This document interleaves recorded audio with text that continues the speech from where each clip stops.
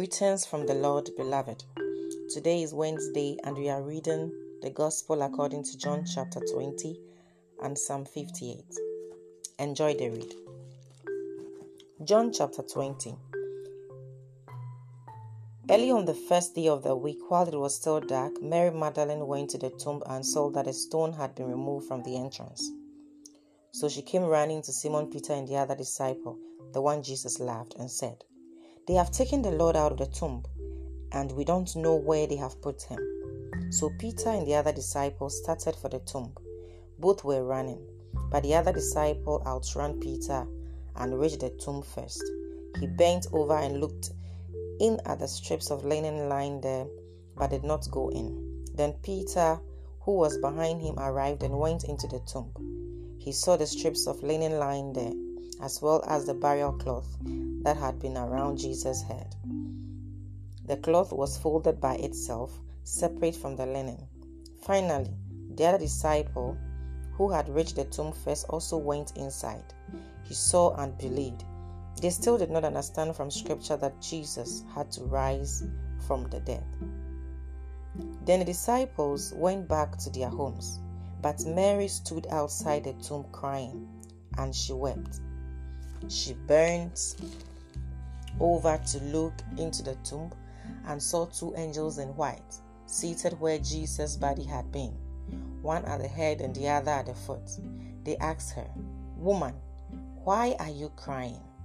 "They have taken my Lord away," she said, "and I don't know where they have put him." At this, she turned round and saw Jesus standing there, but she did not realize that it was Jesus. "Woman," he said, "why are you crying? Who is it you are looking for?" Thinking he was the gardener, she said, "Sir, if you have carried him away, tell me where you have put him, and I will get him." Jesus said to her, "Mary." She turned towards him and cried out in Aramaic, "Rabboni," which means teacher. Jesus said, "Do not hold on to me, for I have not yet returned to the Father. Go instead to my brothers and tell them I am returning to my Father and your Father, to my God and your God." Mary Magdalene went to the disciples with the news, "I have seen the Lord," and she told them that he had said these things to her. On the evening of that first day of the week, when the disciples were together, with the doors locked for fear of the Jews, Jesus came and stood among them and said, "Peace be with you." After said this, he showed them his hands and side. The disciples were overjoyed when they saw the Lord. Again Jesus said, "Peace be with you. As the Father has sent me, I am sending you." And with that he breathed on them and said, "Receive the Holy Spirit. If you forgive anyone his sin, they are forgiven. If you do not forgive them, they are not forgiven." Now Thomas, one of the 12, was not with the disciples when Jesus came. So the other disciples told him, "We have seen the Lord." But he said to them, "Unless I see the nail marks in his hands, and put my finger where the nails were, and put my hand into his side, I will not believe it." A week later, his disciples were in the house again, and Thomas was with them. Though the doors were locked, Jesus came and stood among them and said, "Peace be with you." Then he said to Thomas, "Put your finger here. See my hands. Reach out your hand and put it into my side. Stop doubting and believe." Thomas said to him, "My Lord and my God."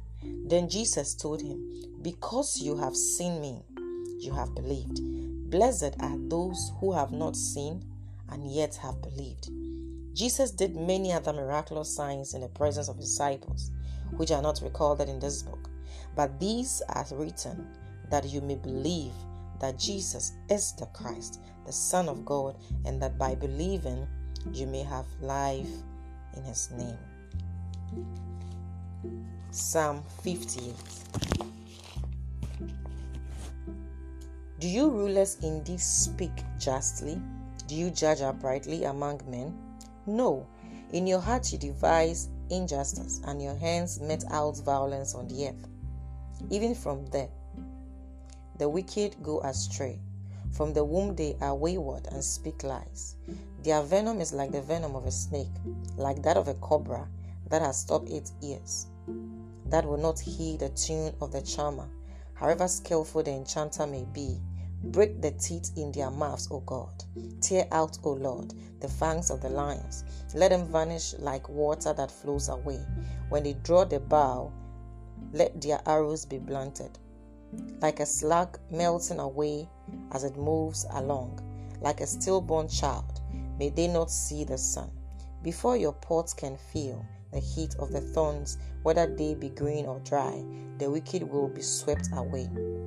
The righteous will be glad when they are avenged, when they bathe their feet in the blood of the wicked. Then men will say, surely the righteous still are rewarded.